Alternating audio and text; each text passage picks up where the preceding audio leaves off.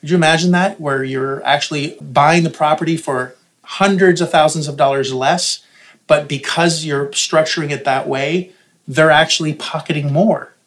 So it's not always how much you buy it for that makes the seller happy. It's how much they get to take home. And it's not how much money you make, it's how much money you keep. Welcome to the Big Fat Real Estate Checks podcast with Marco Kozlowski, where we help investors like you get the knowledge and skills you need to replace your JOB with passive cash flow for life. Hey, Marco here. I really wanted to share with you our earlier podcasts that we created.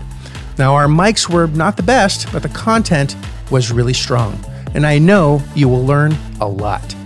We had an absolute blast recording this, and I know you're absolutely going to love it as much as we loved recording it. This extremely content-rich information will not only give you the edge in your real estate investing business, but in everyday life. Enjoy. All right, in this episode, we're going to talk about money. How to get money for deals and how to tap into existing money sources that you might not even know are there. We're going to go over what most people do, what some people do, and what most people don't do, and how you can tap into pretty much unlimited resources when you have the skill, the tools, and the knowledge and the application to be able to make this happen. So let's start with the obvious, going to banksters for money. Buying a property using that method. Now, I've never bought a property using a bank, so I'm going to rely on you two because I don't think I've never done it. So we've done it. Listen, talk to me, Goose. Talk to me. I've done it. I'm like the 99.9% of the population. Me and my wife did it. We got married. Wanted to buy our own house with them. You know, it's pretty creepy living with your parents or your parents-in-law with your wife there. There's only certain things you can do. But there's certain things you can't do. So like what? Explain. Draw me a picture. Like you got a crayon. Cuddle and read a book together. But this is not that kind of show. Anyways, but we went to our bank. We went to our financial institution. So up in Canada, you go to your Chase or you go to Bank of America and you go there and say, we want to buy a property. And they go, okay, great, Mr. Galuccio, Mrs. Galuccio, how much money do you make and what's your credit score? And how much do you got down payment? I mean, how much money do you got for a down payment? So they give you based on that, all that information, they give you, say, okay, you can buy a house worth $800,000. That's the max we're going to give you. And based on your job too. And based on your job. What kind of job do you have? Yeah. How long you've been there? How long you've been there. Even if you have a great job and you're earning $100,000, but you just started 6 months ago, they put in their little matrix crap or whatever. Show me again how they do that. They put in the matrix. At the end of the day, they're assessing the risk factor for you. Well, they're telling you what you're pre-approved for. Based on their risk matrix. So then we know, we got $700,000, then we go shopping around looking for a property that's worth $700,000. And that's of course, it's facing north or south. Well, yes, No, they don't care which way the house is situated, but I'm very particular to get the sun on both sides in the backyard and the front yard of my house. But that's basically the bank and ultimately they dictate what they're going to give you. The terms. Yes. They're going to give you the terms. They're going to say it's a 25 years or a 20. It's not even negotiable. This is the interest rate. And in Canada, it's even more terrible because after 3 years, even if you get a 20-year amortization, after 3 years, you got to go back and say, well, now we got to renew it. And I'm like, well, all right. They renew it and then they take more money because there's more fees and they do another assessment. It's money. They go, you're still working. Yeah. If you're not working or you move to another job, they're going to say, well, now you're more risk, so they're going to add more interest to it. So it's just shit on top of shit. But ultimately, 99%. It's not that kind of show, Frank. Well, I know. It's just... That's fucked up. Leave that for Frank after dark. But listen, 99% of the population, that's what they do. That's the norm. That's what we were taught to do. But now there's also the credit risk, the credit factor. They use your credit score, and that it's always a hit even to approve you. You keep making your payments, but your credit, there's a hit on that just to see whether you're approved on the mortgage, right? So they look your credit check on your wife, ask you for money, so you need to come up with cash. They have their meat hooks into you as far as their personal guarantee. So if you don't pay, they take all your shit. Correct. They foreclose on the house, and your credit is ruined for 7 years. You take your house, your credit, your kids. Yeah. Well, the kids they can take, but I didn't have kids at the time when I got the mortgage, but I think that's a liability for the bank, anyways. They wouldn't want the kids. They're not in the kid business anymore. And listen, that's the norm for most people. That's what they know. That's what they're for, and that's why these banks make $2-3 billion each quarter because they feed on that. So that sounds familiar to you. Yep, and that's what most people think. You go to the bank, they tell you what to do. You save up a whole ton of cash for a down payment, and you get a loan. And again, the downside is you are only approved by what the bank tells you. So they're dictating what you can buy. There's also a limit to how many you can buy. Generally, it's 5 because they're going to take a look at what your risk factor is with that many mortgages and the kind of job that you have. Indebtedness ratio. Exactly. So it's not how much money the properties make necessarily. It's based on what the risk is for you. They base it only on what your capacity is in terms of income. They don't base it on the asset itself. So these properties that you have, the 4 or 5, actually most of them are limiting to 4. So within the 4, they look at what Frank and Linda can generate as a whole, as a household, as opposed to, well, hold on a sec, we have these 4 assets that have equity in it. Maybe we should give it to Frank. That's not the way they think. It's like they want security on top of security, so that's why they want to make sure that you can support that service based on your income. And that's right. Your income and your debt ratio, if you will, limit you to those 4. But there's also another limiting factor, which is how many times can you come up with a 25% down payment? Well, in Canada, I know in Ontario anyways, Ontario, not California, Ontario, but Ontario, Canada, they have, it's called the stress test. And they impose on this because... That's Canada-wide, by the way. Oh, it is Canada-wide? Okay, well, again, I live in my own little world and province, but they have a stress test, and this is dictated by the federal government, by the way, so if it is all Canada, and they say you have to pass a stress test, and that stress test equates to how much you can put down as a down payment. And I think right now is you have to have at least 25% of a down payment. So if you're buying in Toronto, for instance, where houses go well over $1 million, but let's just use $1 million, if you don't have $250,000 liquid sitting in your bank, you can't buy the house. So now the government is telling you, they're putting their hands in it, telling you you can't buy it. Plus, the stress test includes a hike in interest rates. So they're going to take a look at a 2-point hike in interest rates, 2 points, I believe. I could be wrong on this.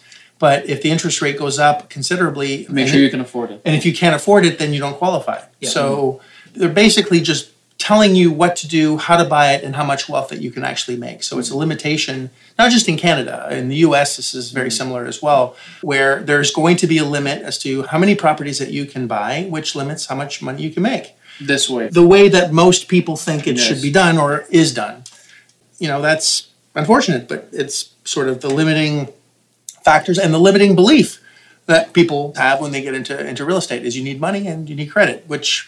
That model supports those fears, basically. Correct. You need some cash down, and then you need the right bank to finance you. Now, the advantage of using banks is very low interest rates. So when I'm buying a property, we're going to get into asset-based lending in a second, I'm paying double, maybe even triple the interest rates that a bank will give, but only for a short period of time. So before we get into asset-based lending, let's get into the second option, which is paying cash. I say cash, but it actually is cash, right? You're paying cash for a property. You save up a ton of money from whatever you've been doing, collecting bottles, stamps, hiding your gold in the ground, whatever it is, selling your children, whatever you're into to make some capital. None of our business. Yeah. None of our business, but you have cash that's laying around, or you've been saving up like gangbusters, or you have a retirement fund, or maybe you did well and have some cash laying around. Good for you. And you don't have any debt. You don't want debt. You just want to be able to pay the property and just write a check. No problem. The challenge with that is limitations. There's 2 challenges with that. You can run out of cash. Well, you're going to run out of cash, and depending on how much cash you have, there's certain amount of properties you can buy, and you're not leveraging your cash. So yeah, you may have that cash stashed away, but you can buy. Some can buy 1, some can buy 3, 4, 5, 6, but eventually you will run out, and you're not leveraging the cash that you have. So.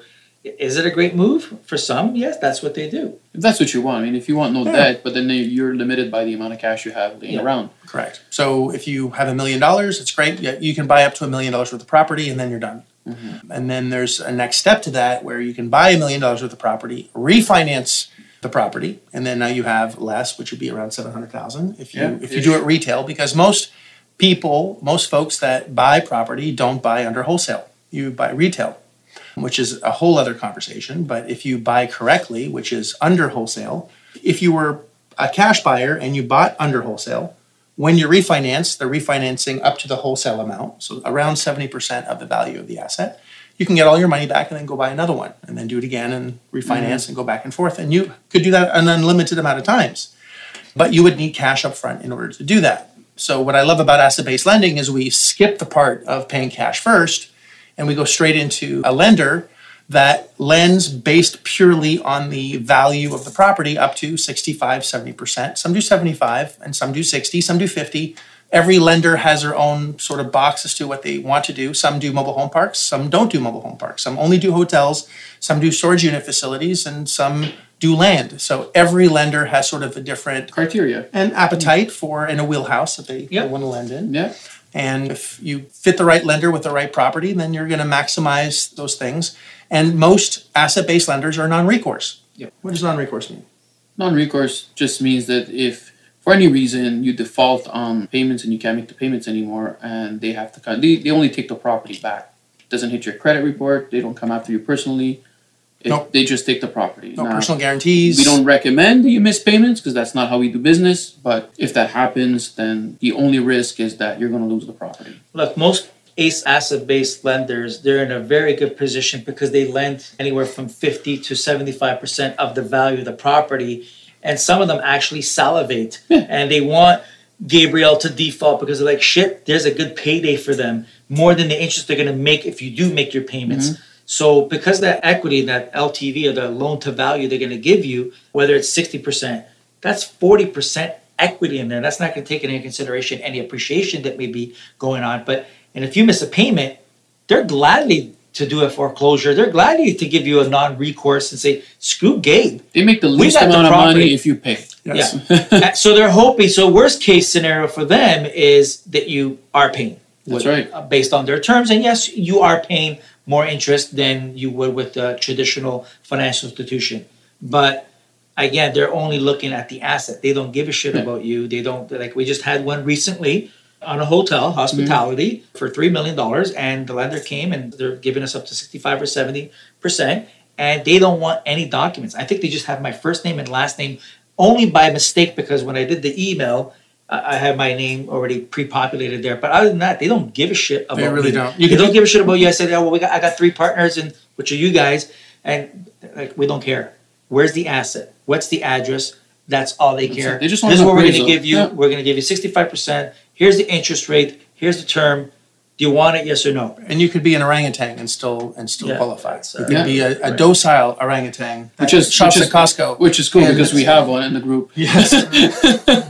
Why an orangutan? Is that, I don't know. And just that the your word favorite that animal? was word of He the likes day. the flat tail. Yeah, I just Orangutan. I dated one in high school. And So you could be an orangutan, nameless, and they With won't no care what credit. the asset is, and no credit from Canada and still do this. Well, okay. For those listening, because we're all foreign nationals, and that's another obstacle that some may encounter Foresee, when buying properties in the U.S. is like, well, I don't have a U.S. credit, and this that you don't need it because you're not going to the financial institution, you're not going to that traditional avenue or method. So these asset-based lenders, again, they don't care what color you are, if you're a orangutan or a kangaroo or an armadillo. See, the difference... If you speak English or not, again, they don't... They want the asset. They want the asset.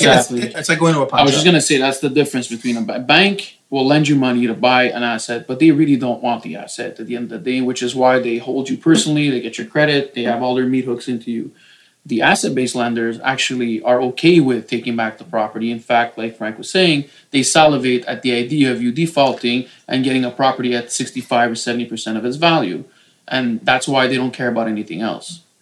They don't, because if they're making, let's say, $10,000 a month by lending you the money, if they took it back, they'd make $15,000 a month because there's an extra 50% equity there, or they're making now the entire amount of the net versus just the mortgage part. They're getting your portion by taking it back. So please default.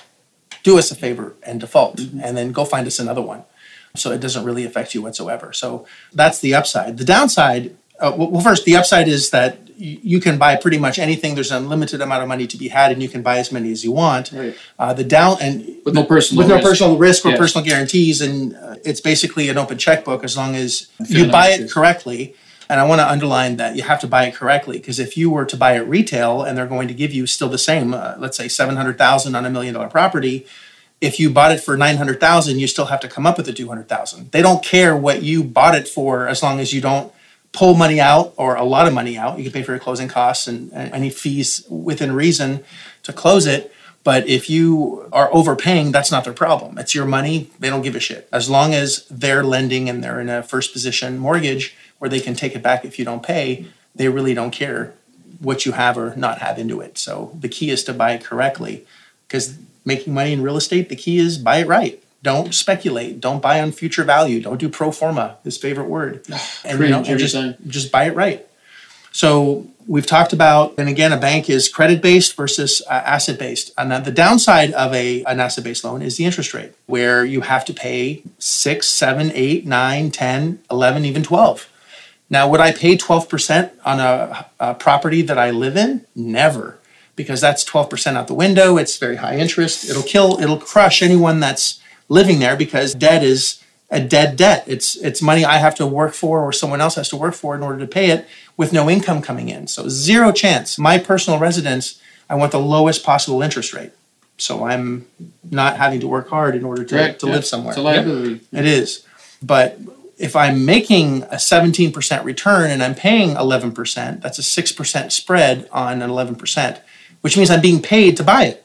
That's right. Yeah. And then I can refinance at a much lower rate once I've established credit, once I have credibility, once I have a track record, stabilize and improve the income. I can actually then pull even money out when I do a refinance and make money on the purchase and still benefit from a much lower interest rate later on. So those are the top three kind of sort of ways, but how we buy property even more than those three, there's more creative ways, is actually taking over debt. Mm-hmm. And taking over debt is something that most people aren't even aware of and how to do. Or think they can't do it. Because there's a due on sale clause, which was introduced after the 80s, when people were used to, when the prime rate was at like 18%. Double digits, yeah. People didn't want to get a new mortgage. If there's a 9% mortgage on the property and they get a new mortgage at 18, why pay off a 9%? Yeah, a 9% mortgage with an 18% one doesn't make sense. So then they started swapping equity. And banks make most of their money on the first trimester of a property, right? Of a mortgage, yes. They know that the amortization schedules are created by banks, because most people sell their property within the first 7-8 years. They don't stay there for. Most people don't stay there the whole. Most. So they know that if they can get as much interest front end as possible within the first trimester, when you do sell your house, guess what? You hardly paid any of it off. You paid the banks first. That's right. So a good move on the bank's part. That's why they're making $1 billion a quarter, or more. Listen, the first trimester, you're paying 2/3 on interest, 1/3 on the principal. When you move over to the second trimester, if you stay long enough in your house, you're paying half and half. And then the third trimester, it's reversed. You're paying 1/3 interest, and you're paying 2/3 of principal at that time. So back then, the banks were getting not greedy, but they realized what people were doing back in the 80s. Hey, it's a business. So when Gabe was selling a house to Marco and he already had an existing mortgage, he goes, you know what, just take my mortgage over. And Marco was like, shit, okay, because he's in the second trimester or the third trimester. The banks didn't like it. They're like, well, fuck that shit. We're stopping this shit. And they came up with new legislation, said, no, you can't assume. But you can assume and you can take over debt. It's like a lost art. It's like calligraphy. All right? No one writes no more, but it doesn't mean that it doesn't exist. So those that know how to take over debt know how to do it and know how to do it properly. In fact, it's actually a line item on the HUD-1. If those of you know what a HUD-1 is, it's just basically an overview or a rap sheet of a closing statement saying, here's what you're buying it for, here's what the seller's paying, here's what the buyer's getting, this and that. And there's an actual line item that says existing debt. Taking over existing debt. People they miss it because they don't know about it. And it's been there before, and it's been used before, and it's still being used today by many that know. So you can do it, you just have to know how to do it. And most agents have no idea how to do it either. Some lawyers have no idea. Most lawyers don't know how to do it. And a lot of closing agents don't know how to do it because they only do what's traditional, what they're used to doing. So the more you know, the more you learn, the more you earn. And knowing this stuff is important. Even if there's a due on sale clause, you can take over debt. Even if the bank says there's zero chance you're ever going to take over this debt, we can still do it morally, legally, and ethically. Yep. It's just knowing how to do that. And the debt's already there. You don't need to find the money. The money's already being borrowed. The bank is already receiving payments for that amount. So if you're buying a property and just taking over debt, which I've done many, many, many times. In fact, the house I'm living in right now is a takeover debt situation. I give the seller just a little bit of money. I'm talking like just a few shekels, like nothing, almost nothing. And I just started making the payments because he didn't want to do that anymore. I have a mobile home park in North Carolina where the doctor was tired of dealing with Jerry Springer tenants. He thought he would get into the real estate business and bought a mobile home park because he heard it made a lot of money and he couldn't handle the tenants and the drama with it. He says, I got to get out of here. And the property was in such terrible repair. I said, I'm not buying this I'm not taking over your debt unless you pay me. And he says, how much of a check do I need to write to get this out of my life? I'm like, 60 grand. I said, I can't do 60. Would you take 40? I'm like, okay. So I got paid 40 grand to take over the debt. So time out on that. So you're buying. So again, this is like 1% of the people know this even happened. So basically, the seller sold you their property and paid you to take it. So Yes, their money. So basically, what Marco did is he's basically buying that seller's problems. So give me your problems. I'll take the bricks off your shoulders, but I want $40,000. And the guy said, I'm being paid. I'm being paid to take over his problems. Because remember, he's a doctor, so he was probably losing money each month, losing sleep, time, and his wife was like, get this out of our lives or I'm out. And this is where you realize that money isn't really worth much at the end of the day, especially if you have problems, stress, time, all those things that everyone has to a certain extent. Now, to be honest with you, I would have held up for $50,000, but I'm like, that's the Galucho way. Nice. Yeah, I would have held up for $50,000. Nice. But what's it worth to him? Like the thing, you took over his bag of bricks. Yep. And other yours. But that's, again, taking over debt is one one way. creative method. And then there's more that Owner we financing. use. Owner financing, wraparound mortgages, variations of that. There's so many tools, and there's probably 25, 30 ways. Lease options, wraparounds. You got contract for deeds where a seller, he's tired of, and there's many scenarios like that where the seller says, you know what, I'm done with the investment, with the real estate. I just want to hang up my hat and go to Florida or whatever, just retire. So they want to sell their investment property that's producing income. But at the same time, they're like, you know what, shit, what am I going to do with this money in the bank? The bank doesn't give you shit for it. So sometimes they're willing to do owner financing or do a wrap and say, you know what, I'll sell you the property, or a contract for deed says, I'll sell it to you on the contract for deed for 3, 5 years or 8 years. You're basically just postponing the close date. And at the same time, they're making some scratch on their money. And deferring taxes, yeah. which is the only reason I would do a contract for deed is to help the seller out with their tax situation. With their capital gains, You're deferring their capital gains. So, and again, this might sound really confusing, like how the hell do you all know this stuff? It doesn't really take long to learn it, but once you learn it, you can't unlearn it. Yeah. And you realize that buying property the old way is actually the worst way. Buying property creatively, once you know how, is the only way.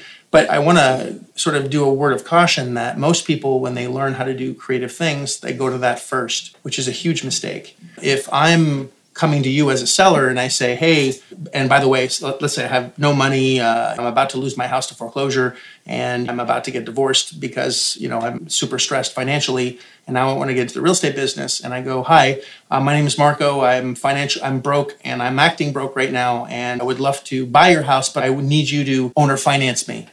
What do you think the seller's going to say? Fuck you. Why would they give you an asset if you're broke? So you can't act broke going into this. You have to understand posturing and position yourself as a cash buyer first. And then through the magic of the impasse, which is a whole other video series where you create these wonderful opportunities when you get to a no, when you're unable to buy it cash because the numbers don't work, you can flip into some really great opportunities. Owner financing, vendor takebacks. You can do master leases.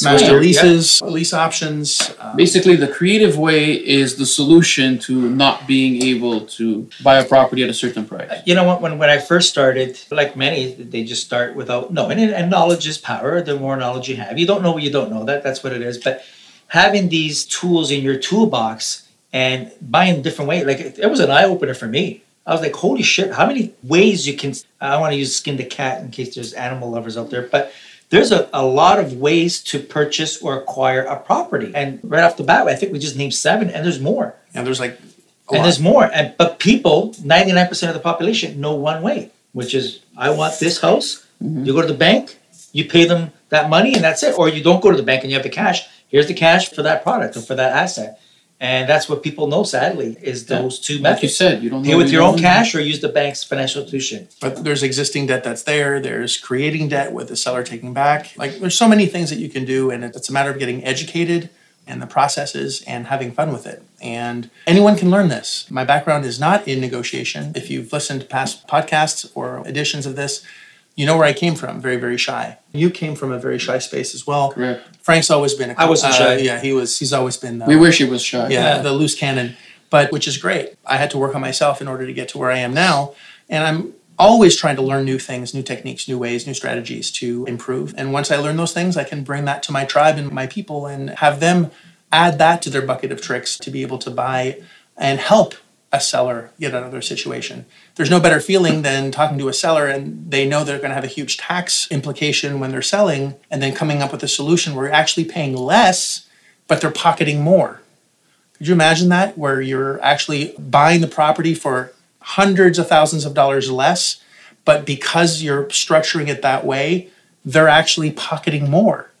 So it's not always how much you buy it for that makes the seller happy. It's how much they get to take home. And it's not how much money you make, it's how much money you keep, right? Yeah, It's when all the dust settles, what is the seller walking away with? Yeah, and that's what they care their bottom line is. Yes, and how quickly. Yeah. I've heard the joke, specifically when someone's getting divorced. Why is divorce expensive? Because it's worth it, right? So it's, and it's the thing. It's worth getting something out of your life that you just don't want anymore. And you're willing to do things that most people didn't think could be done. So this was a quick brushstroke on the different ways and the opportunities that are out there. I hope this was helpful, and I look forward to seeing you in the very next episode. If you like this episode of Big Fat Real Estate Checks, then show some love by leaving a comment and a good rating. Also, as a thank you for tuning in today, we've got a special free gift. The journey to passive cash flow for a life starts by finding deals, and it's easier than you think. Simply go to getdealsbytuesday.com, enter your email address, and we'll send you a free quick start course called Deals by Tuesday. Even if it's 11 p.m. Monday night, this course will show you how to find discounted real estate deals by Tuesday. It's that fast and simple. Go to getdealsbytuesday.com and start your journey toward life-changing cash flow today. Thanks for tuning in, and we'll see you on the next episode.